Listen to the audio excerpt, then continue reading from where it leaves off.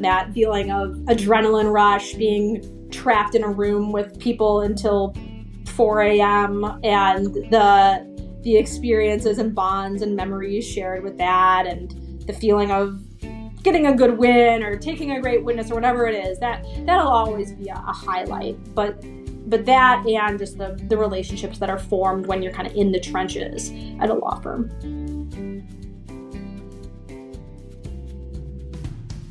Hi, I'm Hallie Ritsu. And I'm Allison Friedman. And this is Personal Jurisdiction, a podcast where we get personal with lawyers about their journeys before, during, and after law school. Join us for Season 4 as our guests share their reflections on the highs and lows of how they got to where they are today.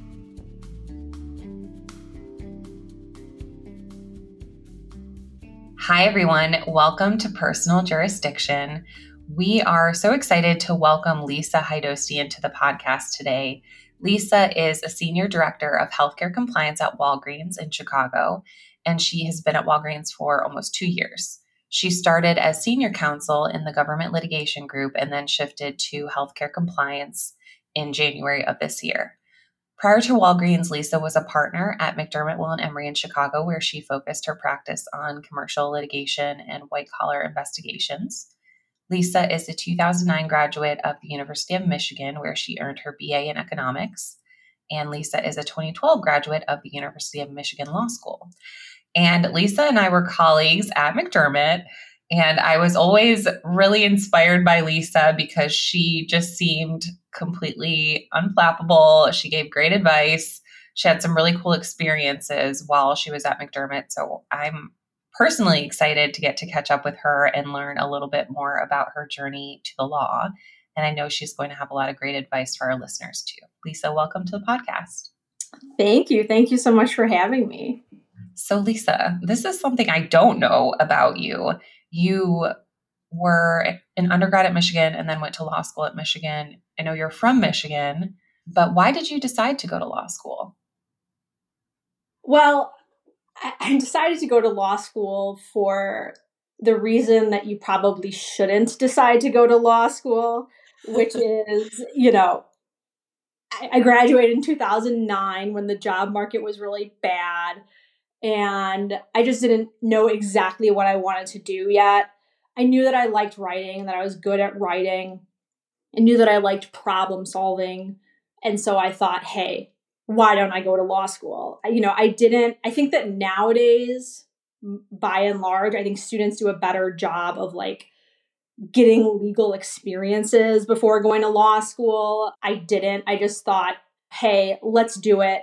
Maybe I'll like being a lawyer. Maybe I won't. I think I could be good at it. So that's really why I went to law school. Not the best advice, I would say, for others, but it worked out for me.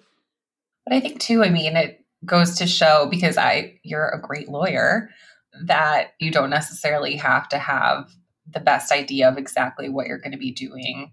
You had the sense that you're a great writer. That was one of your skills, that you like to problem solve. I think those are two things that serve you well going into law school and then going into being an attorney. So I'll give you some credit for that. I appreciate that. But it's so hard for college kids to know exactly what they want to do with their career when they're 20, 21, 22 years old. So I think the best way to do it is the people who take a couple years, be a paralegal at a law firm, work for a judge, whatever the case may be, just to kind of get a sense of, oh yeah, I think I really want to be a lawyer and do it that way. Because you went straight through and didn't necessarily know what law school was going to look like. When you got there, were you surprised by certain things in the way that law school worked? Or did you have some sort of background, either family or friends or other people who were lawyers, so you had a sense of it going in? I didn't really, my immediate family don't have any lawyers. So I guess I was maybe surprised in a sense, but it's a fairly academic environment. It wasn't that much of a departure, I would say, from undergrad. There's certainly some uniqueness to it, right? The Socratic method, right? Where the professors just cold call you. That's new and novel, I suppose. But otherwise, it's it's kind of similar to law. I mean, our undergrad, it's digesting material and spitting it back out in a way that makes sense. So I didn't find it to be that much of a leap or culture shock from my undergraduate experience. I'm curious, what were your favorite aspects of law school, like things that you participated in outside of the classroom? Obviously, everyone has to take certain 1L classes, like there's kind of a formula to things. But once you got to choose, okay, here are the things that I want to do, what things were sort of the most memorable for you, and or things that might have led you in a particular direction towards the career path you've taken today?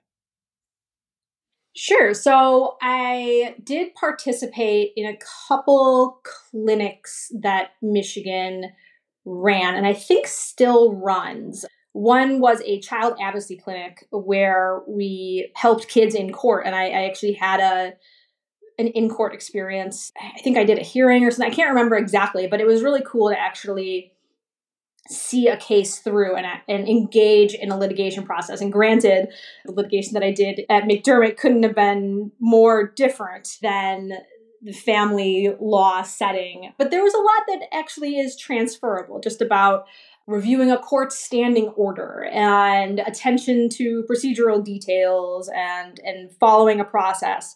So couldn't be more different from a litigation substantive standpoint, but understanding the process, the procedure, super important, super relevant to what I later did out of law school. Similarly, I also worked again in the family law setting during my summers, and then continuing through the school year. I'm trying to remember the name of it, like the Family Law Center, maybe, where we represented survivors of domestic violence and abuse, and a really tough job, honestly, just due to the nature of it and feeling for your clients. But again, even though the substance of it was so different, I think it helped as far as case management, even client communications. Clients couldn't be more different, but just have it, being attentive, thinking about what they need to hear for a case. It all translates. It's all relevant for law firm corporate practice too. Lisa, during law school, did you have a sense of the dichotomy between litigation and transactional law? Did you ever think about doing anything other than litigation? How did you decide litigation was for you?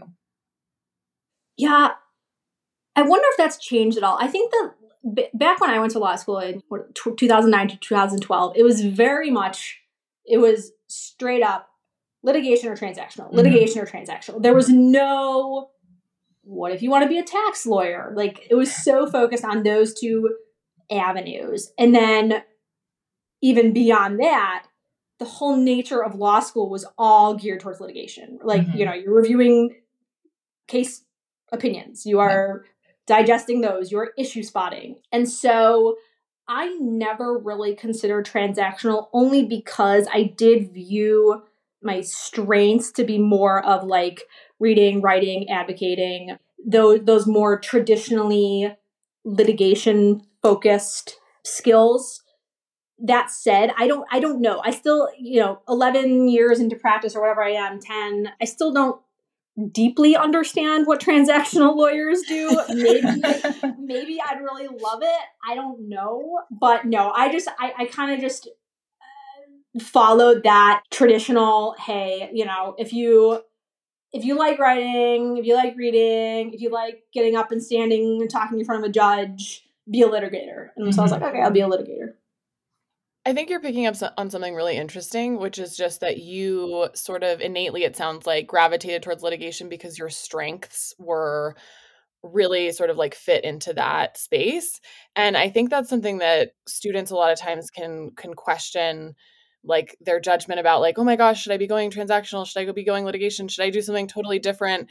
And aren't necessarily connecting with, okay, here's actually what I'm really good at, like at baseline, and what might make sense for me to go into practice with. And we like to encourage students to try out a lot of different avenues. And that's another way to kind of figure out, hey, what's a good fit for me? But it sounds like you had a really good sense of like, here are the skills that I can bring to bear in a particular type of career, and kind of like just followed that thread. I had kind of a similar path, and Hallie and I talk a lot about like what is transactional law and like in that space. And similar to you, I am still figuring that out. Hallie has very much helped me to understand more about that. But I had kind of a similar situation, but I don't think I realized at the time that I was following that path because those were sort of inherently my strengths. And so I think helping students to really sit down and almost like write down, hey, here's what I'm really good at. Here's what might connect with that going forward is something that can actually be pretty helpful. Totally. And I do think, and I don't work at a law school, I don't know, but my general sense of things from talking to younger associates that come in the door or speaking with others, I think law schools are doing a much better job of giving opportunities for their students to just get exposed to like different areas of the law. And I think that is really great and for the students' benefit. So they can maybe, connect with a clinic where they're helping small businesses with their formation doc, whatever the case may be, so that they can just have a better idea of what some other areas of practice look like. Because there's not that many TV shows of people sitting at a desk doing deal work. A little less interesting than Suits or whatever. So people just like don't know as much. So I think it's good that those opportunities exist more now and that students hopefully take advantage of them. Yeah. And I mean, there are many practices, my own included, where there is a mix of what we would consider litigation and transactional skills. And so I agree with you. I think law schools are doing a better job of providing opportunities for students to be more aware of what it means to work in these different avenues. And hey, that's what we're trying to do on the podcast too. So Lisa, you were a summer associate at McDermott and then you worked there after law school. Why did you decide to go to a firm after law school? I decided to go to a firm after law school because, well, two-pronged. Number one is there's just a whole infrastructure at law schools to set up. The law schools come on campus and they set up their little tables and there's momentum towards going to a law firm. That would be prong one, if I'm being brutally honest. Mm-hmm. Prong two was, and I think this is right, is I thought it would be the best way to get a lot of good experience right off the bat. And then if I ever wanted to do just something different, I could pivot later after getting my experience at that law firm. And then it would be easier to do something different after being at the big law firm versus trying something and then later saying, actually, no, I want to work at an international law firm. I think it's much more difficult to do the flip side. And so I thought, let's try it, see if I like it. If I do, wonderful. If I don't, then I'll have this foundation to go somewhere different. And I think that's a good way to look at it, frankly. And I think that I've honestly been surprised. I was heavily involved in recruiting at McDermott, and I talk with people. I share notes with others, and I think that it's interesting how far having some of that law firm, that big international law firm experience can carry you, and that people like years down the road will still look at it and be like, oh wow, that person went to Skadden. Like it provides some, I don't know, instant credibility, and like whether that's fair or not is entirely up for debate, but I think that is the reality of the matter. And so I think that obviously if you don't want to work at a law firm, don't work at a law firm. And, that's clear. But if you're thinking about it, or if you think you want to maybe one day be there or even just get good training and good experiences and good connections, I think it's a solid way to go early in a lawyer's career. Yeah. Well, I'm glad you mentioned that, Lisa, because it is a reality of this industry. And it's certainly something that's helped me in starting my own firm. I mean, if I didn't have the background from McDermott that I have, I don't think I would get the clients that I'm able to get right now. So for that reason and many other reasons, that was a great place for me to start my career. That credibility, it is some sort of reverence that people have for the work that's done by these larger firms. So I'm glad that you shared that because that is a reality of how things work. I also just want to give a shout out to your two-pronged approach, a true litigator. Right there. I was like, yes, I hear that. Feel free to treat us as judges. I have yet to answer a question with "it depends." So okay, all right, fair enough. We'll get to that, I'm sure. So you said you were heavily involved in recruiting, and so I'm curious if you did sort of on-campus interviews or callback interviews, things like that. What were the things that you were really looking for, right? This is a space where students have like 20 minutes or maybe a little bit longer when meeting with each partner, in a callback interview. What kinds of things were you looking for when you met students? We've heard a lot of sometimes guests have said like, it's just a feeling or things like that, which is like, sometimes that might be the reality. But if there are concrete things that you were really looking for in the interview setting, either those initial sort of OCI interviews or the callback interviews, I'm curious about that. Sure. So I would say it was the same. I did all of the above. And for all of them, I would say you would be surprised at how far an engaged presence, good eye contact, sitting up in your like those things that signify to me at least someone who is eager and will have that courtroom client presence, that went a really long way. And you might think that is just a baseline. It's really not. So I would say that was a big one. The candidate's ability to carry on a conversation. Another thing you might think is a baseline. Not so. So here's an example. They'll ask a question and I'll answer it. And then they just kind of just completely move on. But my answer is one that invites follow-up, and it could invite engagement if I felt that they were really interested in having a conversation about it, as opposed to just ticking a box of, okay, I'm supposed to ask the person that's interviewing me a question or two, or just answering a question in the lowest common way and then just staring blankly, right? Like there's a way to engage better that I think the top candidates really shared. Mm-hmm. Though I would say those are a couple big ones that come to mind off the top of my head. I mean, grades, obviously everyone talks about law school grades, and certainly they are important.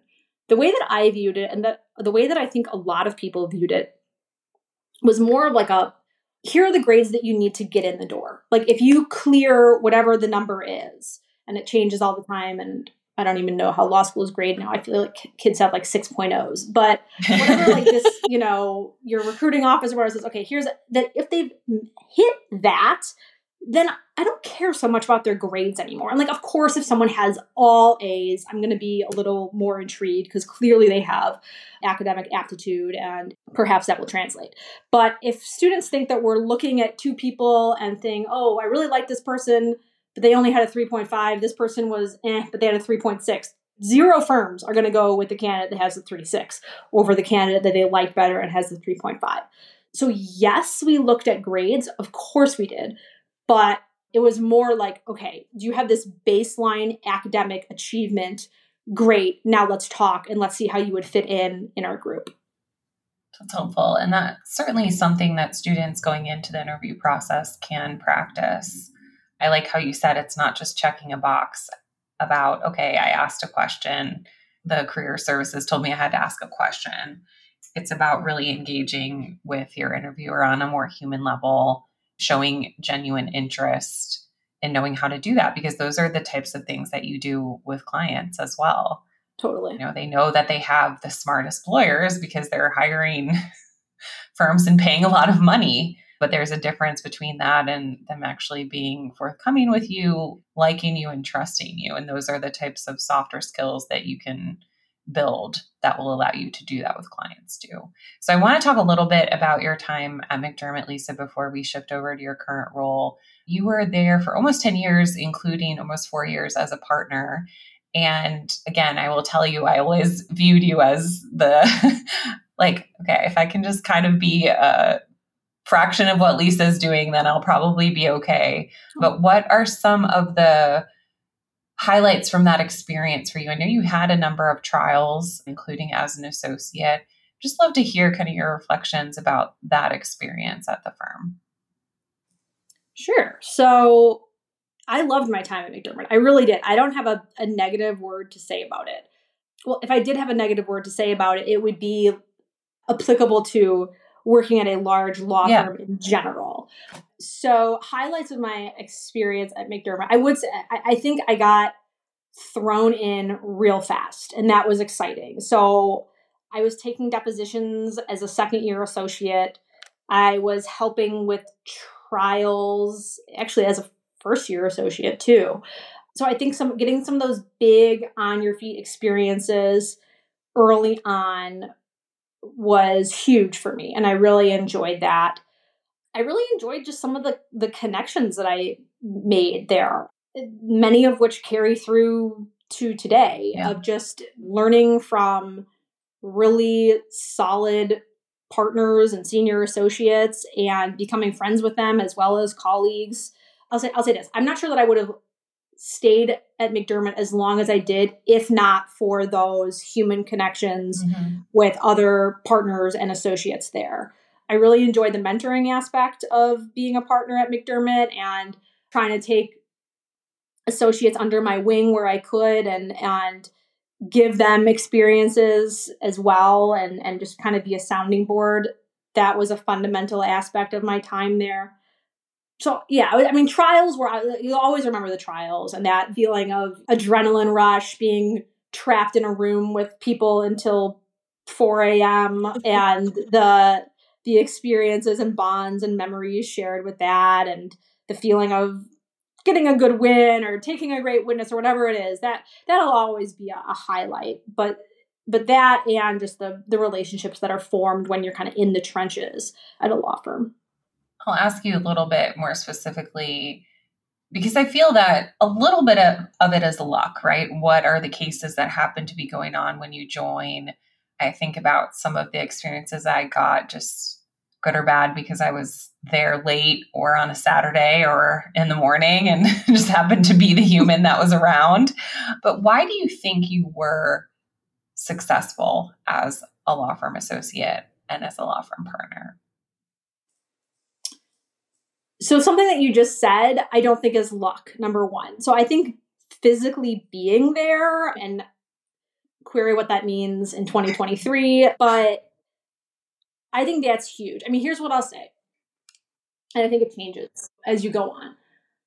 As a junior associate, I think the number one thing that you can bring to the table is your attitude and being there and wanting to work and wanting to learn, wanting to build relationships is huge. And I think it all snowballs on itself. So number one, people want to work with the junior associates who seem like they want to learn. And then once those associates get those experiences, so for example, I was taking DEPS as a second year, right? So then once I was doing that, then other partners or other clients would then feel more comfortable in giving me more opportunities. So like, okay, well, I've already done it. So, so it's okay. And I think that really builds off of itself. And some of it is luck. Some of it's the firm. Some of it's the group. I have friends I went to law school with. I remember, as 6th or 7th years posting about, I just did my first hearing, or I'm like, oh boy, that's a long time. And it's it's nothing against them whatsoever. It's just like different. It can depend on the firm is what I'm trying to say there. But so I think to be successful as a junior associate, I think you want to be there and be willing and saying yes to the additional work. And I think there's a lot of discussion, as there should be, for sure, about work-life balance and boundaries and all that. And I think that as I progressed at McDermott, I frankly got really good at setting boundaries. And that was something that I learned and prioritized. But I will say that when you are first learning to be a lawyer, your first, second, third year, whatever it is, to the extent you are physically, emotionally capable of doing more, you should do it for like for your own self-interested reasons, frankly, because you're going to learn more and get more experiences. The associate who's billing 1,500 hours a year is just simply going to be exposed to less than the associate billing 2,000 hours a year. It's just the reality.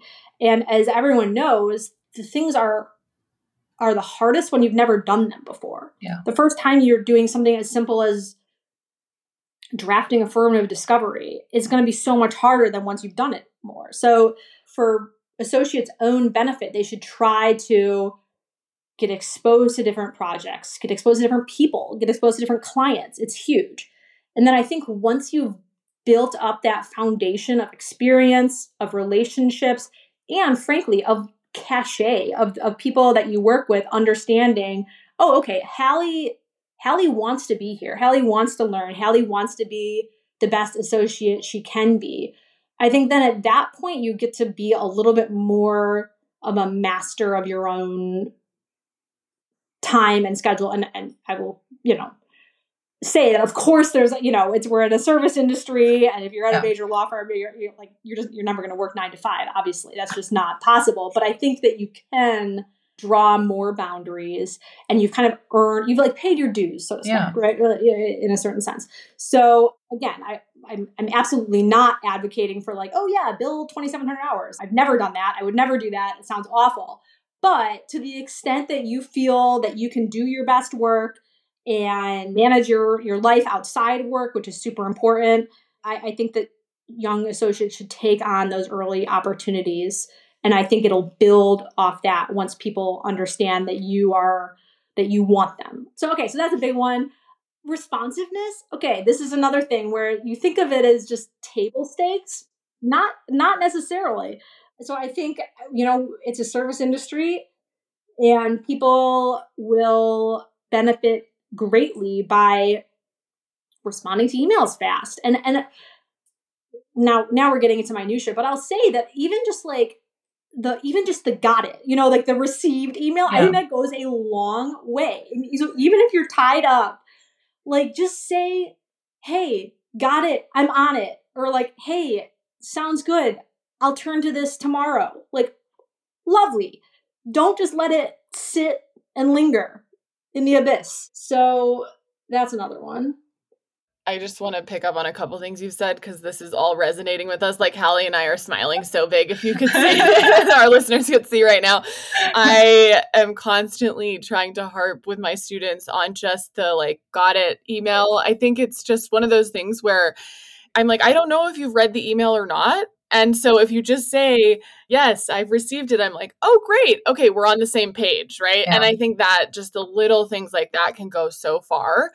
I also just want to back up to the boundaries discussion for a second, because I think you were saying something so important, which is that essentially boundaries are going to look really different when you're a first-year associate than when you're a seventh-year associate. And then, of course, when you're a partner, because you're in a different sort of position. And I think a lot of times these days, conversations I have around wellness and work-life balance, of course, as you said, so important. But I think that sometimes when you start off at a law firm, recognizing that your sort of day-to-day is just going to look so different when you first walk in that door, or I guess it should look so different, right, than when you're a seventh-year associate. So, of course, you need to have work-life balance. But at the same time, as you said, the boundaries that you're drawing are not going to be, oh, I need to leave at 5 p.m. every single day. And if you are drawing that line and that's what you want to do, that's obviously a personal preference, but you're not going to get those opportunities, as you said, showing up, being interested in the work, and building those connections with people, I think is so huge, as you said. And that ties, I think, into the piece that you brought up initially about OCI, right? It all starts with the human connections, the presence, the being engaged, right out of the gate in that OCI interview. That translates to are you excited coming in the door as an associate? Do you want to have some of those late night experiences? You're not going to be a trial lawyer and not have late night experiences. Yeah. That is the reality of the situation, right?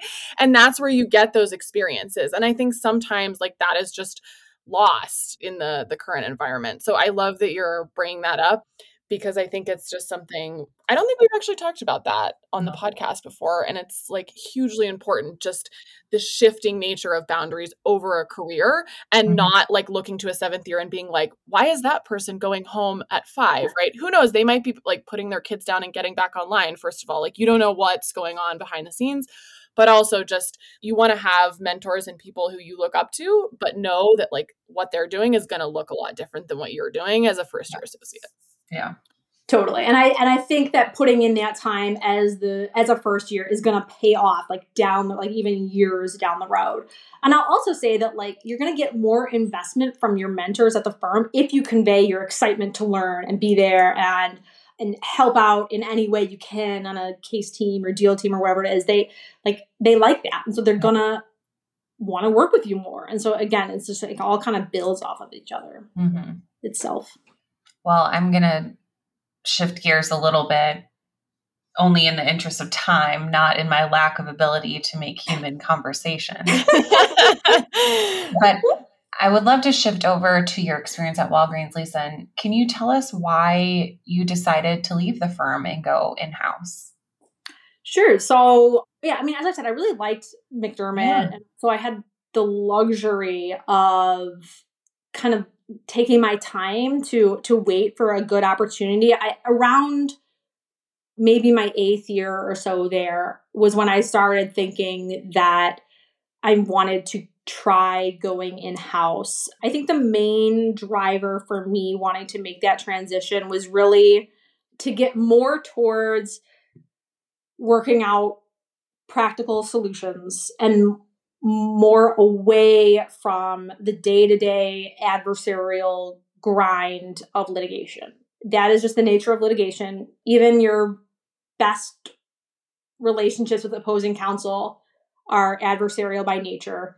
And for me, it was never like the hours that ground me down. It was more this like constant low level and then sometimes spiking to higher level stress of, it's 8 p.m. and you get a nasty gram from opposing counsel. And then it's like the night is just derailed. Yeah. Or you get the response brief and for a while there could be like some excitement to, take it down or reply to it. And then as I progressed later on, as the excitement shifted more towards, the constant adversarialness, I suppose, is really what made me think that I might want to explore going in-house. I liked the idea of becoming an expert in my client or my industry. So at McDermott, I had the great pleasure of having a really broad practice and working with a lot of clients. And I loved a lot of aspects of that. There would sometimes I would work on something totally random. Like I remember, I don't know, maybe it's a 4th year, I was working on some litigation involving highway signage, like the big, green, huge highway signs. And I found myself reviewing schematics and, manufacturing specs for the big highway signs. And I thought it was cool. I was like, where has my life taken me that I'm doing a deep dive into highway signage? And that happened all the time. It was kind of this one random example, constantly. And so it was fun, right? I liked learning about new things, new clients. But, as time went on, I was like, I want to be an expert and narrow my scope of expertise and knowledge. And I thought going in-house would be a great way to do that. I like the human aspect more of like counseling business partners and managing litigation at a higher level rather than being in the trenches of everyday litigation. So that was my main thought process in starting to look for opportunities in-house. I like that you raised the issue of that constant kind of low level stress that comes with litigation, even when you like it, even when you enjoy responding to those whatever crazy requests or coming with the best takedown argument. There is a constant kind of stressful nature to it that can be difficult long-term to deal with. So there's been a view that it's more difficult to go in-house with a background in litigation than it is for someone more on the transactional side. So I'm curious about your experience starting at Walgreens. You started in the government investigations group. Can you describe what that work was first, and then many more questions? Sure. So it was called the Government Litigation Group, small group, and we continue to handle without my involvement, mostly lawsuits, investigations relating to allegations in the False Claims Act space, anti-kickback. So, if billing to federal healthcare programs, cases of that nature. However, we also handled all the opioid litigation for Walgreens. Okay. So although that was not originally kind of supposed to fall within my orbit, I think pretty soon after joining, much of my work involved opioids litigation. And what, in that initial shift from firm to in-house, what was different for you in your day-to-day? So interesting. It was very different and very the same in many ways. So I'll start with the same, I guess. My role as senior counsel for government litigation was very, I would say, a traditional litigation management role. And so my primary duties were really managing and working with outside counsel on my cases and matters. And so it was similar to my previous practice at McDermott, but just at this higher level where instead of me receiving the nasty gram from opposing counsel, outside counsel receives it, and then we talk about the best way to respond. So there were a lot of key similarities there. Differences, it's at a higher level, and it's a big part of my job was making sure that people higher than me in the organization knew what was going on. I mean, no surprises is a huge one for in-house counsel, like managing expectations, making sure that key developments are escalated. A lot of it was about finding the right people for things. So there'd be questions, and you play the game of emailing John, and John says, "Oh, I think that's actually for Mary." And then Mary says, "You know what, let's loop Shannon into this." So playing that whole game, and really, I guess once again, we'll go back to managing relationships and trying to strike that balance of defending the company's interests in the best way you can without overburdening the business folks that are making the company run every day. And so playing that delicate role of trying to be respectful of their time, but also getting what you need takes some finesse, I guess I would say. So there's just different priorities, I would say. Hallie, you know this, you've written a million of these. The big research email that you write that's like 8 paragraphs long with all the case citations, like that's done. That's gone. Nobody cares. Yeah. And so distilling that into something that's actually workable and readable and actionable is more of a priority in-house. So yeah, there were similarities and differences with my in-house role versus my McDermott role. Lisa, I want to back up just for a second to how you actually came to find your in-house role. So Hallie mentioned that there's this perception, and I certainly had this when I was a law firm associate, that like if you go into litigation, going in-house, really more for transactional people, like that's not an exit strategy that litigators have on their plate. And I remember thinking like, I don't even really know what in-house means, but if I wanted to do that, then that's not an option for me. So how did you go about sort of finding the role that you had? And did you have experience that was germane to your initial sort of practice at Walgreens with, anti-kickback and all of that? Like, were you doing those types of cases at McDermott and had that germane experience, or was that something you kind of learned on the job? Sure. So I'll answer your second question first and then loop back. So the answer to your second question is yes. McDermott is a absolute powerhouse in the healthcare space. And so a lot of my practice, particularly I would say the back half, last 5 years or so, was in the healthcare space. So I did a very solid amount of anti-kickback, False Claims Act, and then just many of my clients were in the healthcare space. So while I would never have considered myself or do consider myself a False Claims Act attorney, I certainly had experience in that area. I had experience really across the healthcare industry, working with many of our health practice groups clients. So it was a pretty natural fit there. Although I will say I had never worked for a retail pharmacy, so that was new. Going in-house as a litigator. So I would agree. I certainly would not say, oh, you can't do it. I do think, frankly, it is more difficult to find a in-house litigation role than an in-house transactional role. I do think that's reality. And they certainly exist. I mean, I would say most large companies all have in-house litigators. So the positions are there. I just think that there's fewer of them. And the way I got my current role was through happenstance. It was one of those things. I had been looking at that point for some number of months. And so some of my friends knew that I had some interest in going in-house.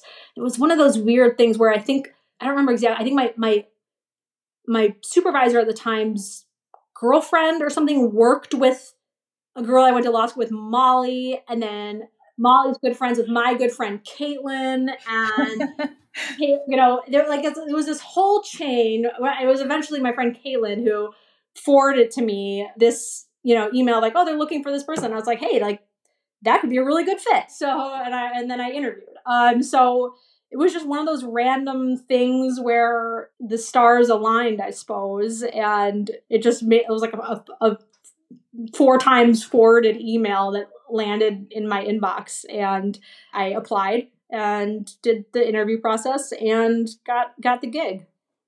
So it's using your network, Lisa, which you carefully built. Yeah. We talk a lot on the podcast about how people actually get jobs, because I would say 99% of the time it's not because they saw a listing online and applied. It's because they either, like you did, communicated with their friends that they're looking for something, or they're out there connecting with people and people know that their reputation and are willing to pass along good opportunities to them. So that sounds like your experience too. And that's a great way to do it.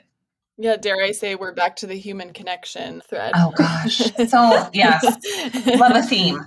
Love a theme. Okay, so now you are in healthcare compliance at Walgreens. And when we ran into each other at Trader Joe's a few months ago, and that sparked this whole experience of having you on the podcast, you told me that being in healthcare compliance is pretty different from what you were doing, not only before at Walgreens, but what you were doing previously at the firm. So would love to hear what your day-to-day is like in that practice and how it's different from what you were doing before. Sure. So yeah, it is super different. And I think ultimately in a positive way that I'm really enjoying. But yeah, I mean, the senior counsel role in my previous team at Walgreens was totally in my wheelhouse. I was managing the litigation of similar nature that I previously managed, and felt like it was kind of almost an extension of what I had been doing at McDermott, but just at this in-house higher level. Now I am much more integrated in the business, in like the everyday, what we're doing in the healthcare space. It's much less about reviewing briefs or reviewing witness scripts and preparing witness. Like it's the litigation aspect of it is gone, and it's much more about how can we help the business accomplish its goals compliantly. That's really what it is about.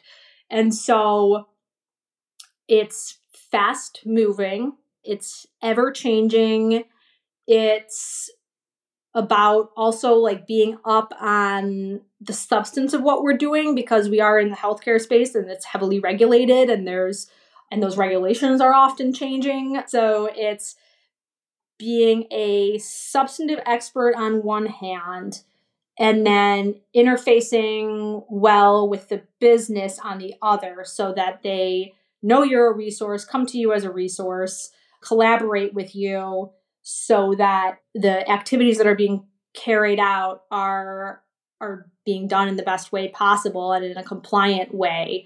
And it's interesting because there's still a very legal nature to it, right? Like we are interpreting laws, but the compliance aspect, I think, is much more operational. So I'm no longer providing legal guidance. That's not my role anymore. It's taking legal guidance from our counsel and saying, okay, how do we operationalize this across our business? So it's not like all of a sudden I've completely lost my legal background, but I would say it's just much more of a businessy type role, I would say, than my previous one. Lisa, what are the skills that you built as a litigator that contribute to what you're doing today? Because it's, you said you're not practicing law kind of in that traditional way that you have been before, but I imagine that there are some skills that you've developed as a litigator that contribute to your being a great in-house counsel.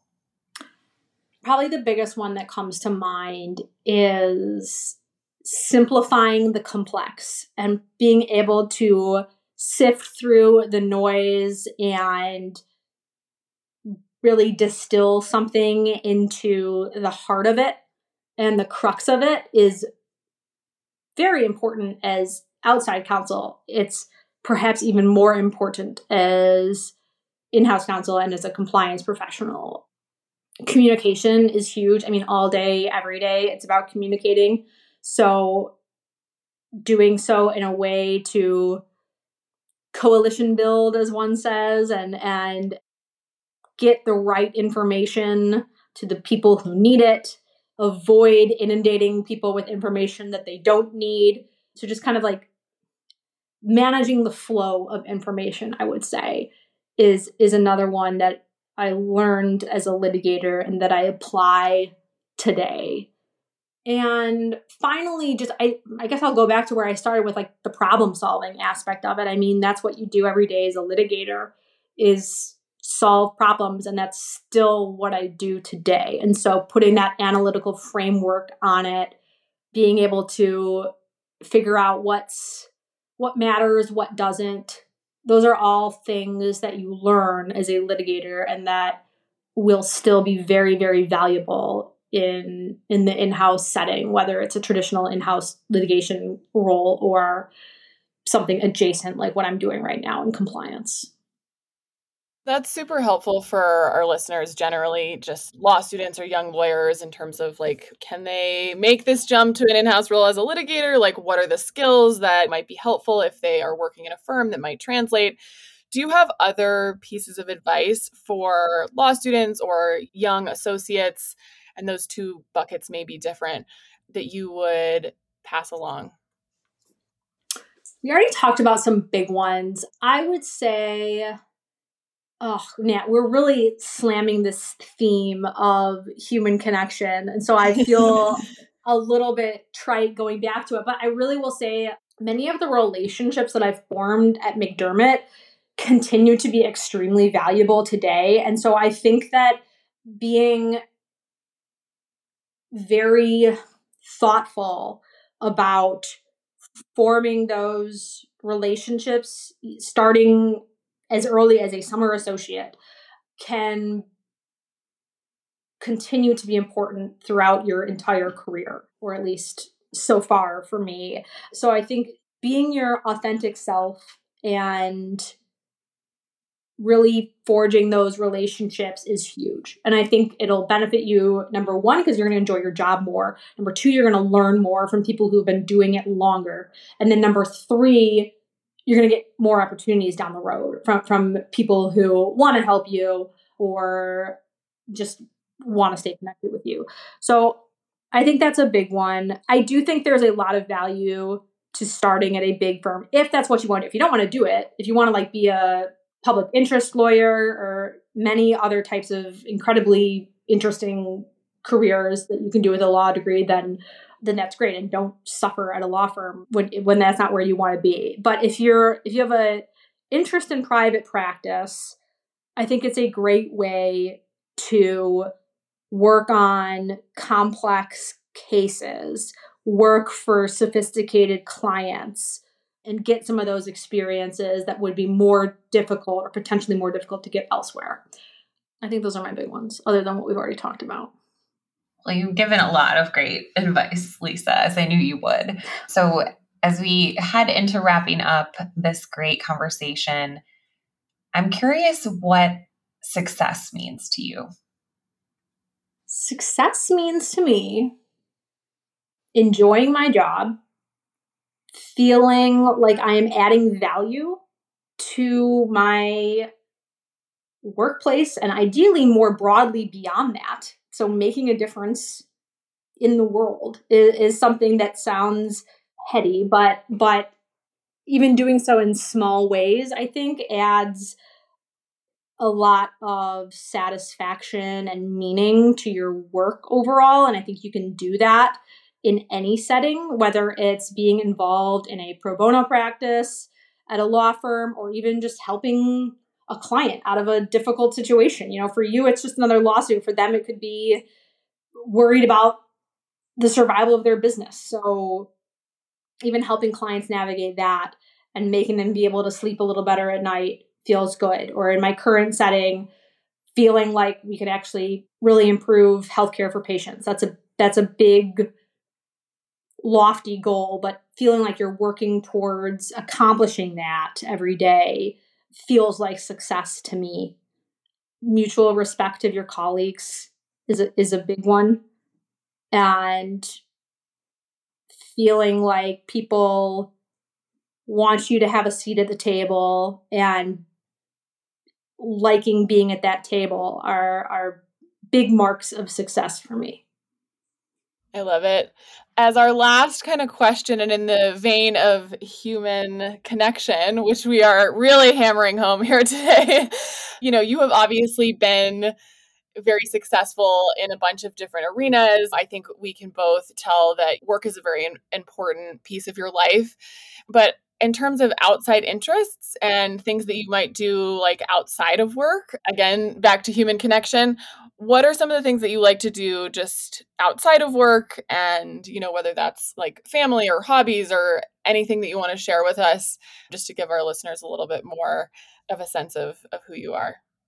Sure. So I live in Chicago in the Roscoe Village neighborhood with my husband, who is also a lawyer, and our 4-year-old daughter, Mara, and our 2-year-old son, Miles. And so as far as what I do outside work, it's mostly hang out with Mara and Miles. They are a huge handful right now, but in the most adorable way possible. So we love living in the city. We go to parks, go to restaurants, go to museums, really try to take in the remarkable things that Chicago has to offer. So it's really, our weekends are mostly consumed by kid stuff, but it's fun. Well, Lisa, it's been so fun catching up with you and learning more about you. Thanks for sharing about your journey through the law and your great advice for our listeners. I know that a lot of people are going to get a lot out of it. So thanks for your time today. It was great to chat with you. Yeah, thank you so much for having me. I really enjoyed it. Thank you.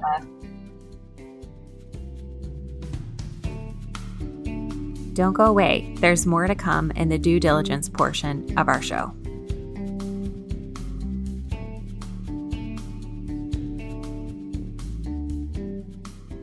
It is due diligence time for our episode with Lisa Haidostian. It is always really fun to catch up with people that, we haven't been in touch with for a while, or in the case of Lisa, like we worked together, but I didn't necessarily know the reason why she went to law school or, a little bit more about her experiences after I was not at McDermott and why she moved to Walgreens. So it's really cool to have additional insight into her personal life and career. And I figured she would be an excellent guest just because she is so focused on mentoring and sharing what she knows with others in a way that's so helpful. So it was fun to have her on. I also think it's fun when you realize that there's a random connection with someone. Like she went to undergrad and law school at Michigan, and I taught at Michigan. And so there's always those aspects of things where I was like, I've never met Lisa. Like this will be a really interesting conversation just based on her background and what you'd said about her. And then we were like, wait a minute, like this is cool. So yeah. Small little world. Exactly. Many good people coming from and through Michigan. It's true. It's true. So, Hallie, what stuck out to you from this episode that you want to call out? Well, I would say that I think at this point, we've kind of demystified the move from a litigation role to an in-house role. And Lisa did a great job of sharing not only what the skills were that she built while she was at a firm, but also how those skills have translated into both of her roles at Walgreens, and how there are so many skills that you develop as a litigator that can translate into any number of jobs beyond serving as litigation counsel for a client at a firm or even in-house for a firm. And there are many that Lisa highlighted that I know you all just heard, but I think the communication piece that she emphasized is super important. And of course, harkens back to our making human connection theme that we won't continue to talk about because you've heard about it all throughout this episode. But it's cool to see how those skills translate and how people are able to use them and make shifts in their career towards different things. So that was one of the many things that stuck out to me from our conversation with Lisa. What about you, Allison? Yeah, I just want to pick up on that. I really also appreciated that she carried the thread from like her Big Law experience to how she got the job at Walgreens. And then within Walgreens, even like she switched, as she said, to something that's pretty different than what she was doing. Yeah. But it was like the development of those skills and getting to know people first at McDermott and then friends of friends of friends, right, who gave her that posting. And then within Walgreens, she was able to transition to something different even within that particular space. And so I think maybe she wouldn't have had the chance to make a jump right to the compliance role, but interesting to know that even when you move in-house as a litigator, there are opportunities within the in-house space that you could take advantage of as well. I don't think I necessarily recognized that. I still was stuck in the mindset of, okay, now you've made it to in-house, hooray, as a litigator, but then you're in that one role. But it turns out there's actually a lot of different roles that you could potentially have even in the same in-house job. Definitely. So I also just want to call out for our listeners that we have a few other episodes if you are interested in the path of going from litigation to in-house. Amy Chappell, who was on season 1, episode 6, she went from a big law firm to AbbVie, a pharmaceutical company, and then Abimbola Aladakun, who was also in big law and then made her way to Facebook as a litigator. So as Hallie said, I think we are slowly but surely demystifying this idea that you can't go from being a litigator to in-house. We have several episodes with people who have done just that, and they have unique paths in the way they got there. So check out those other episodes as well. Great. Well, Allison, I'll see you next time. See you next time.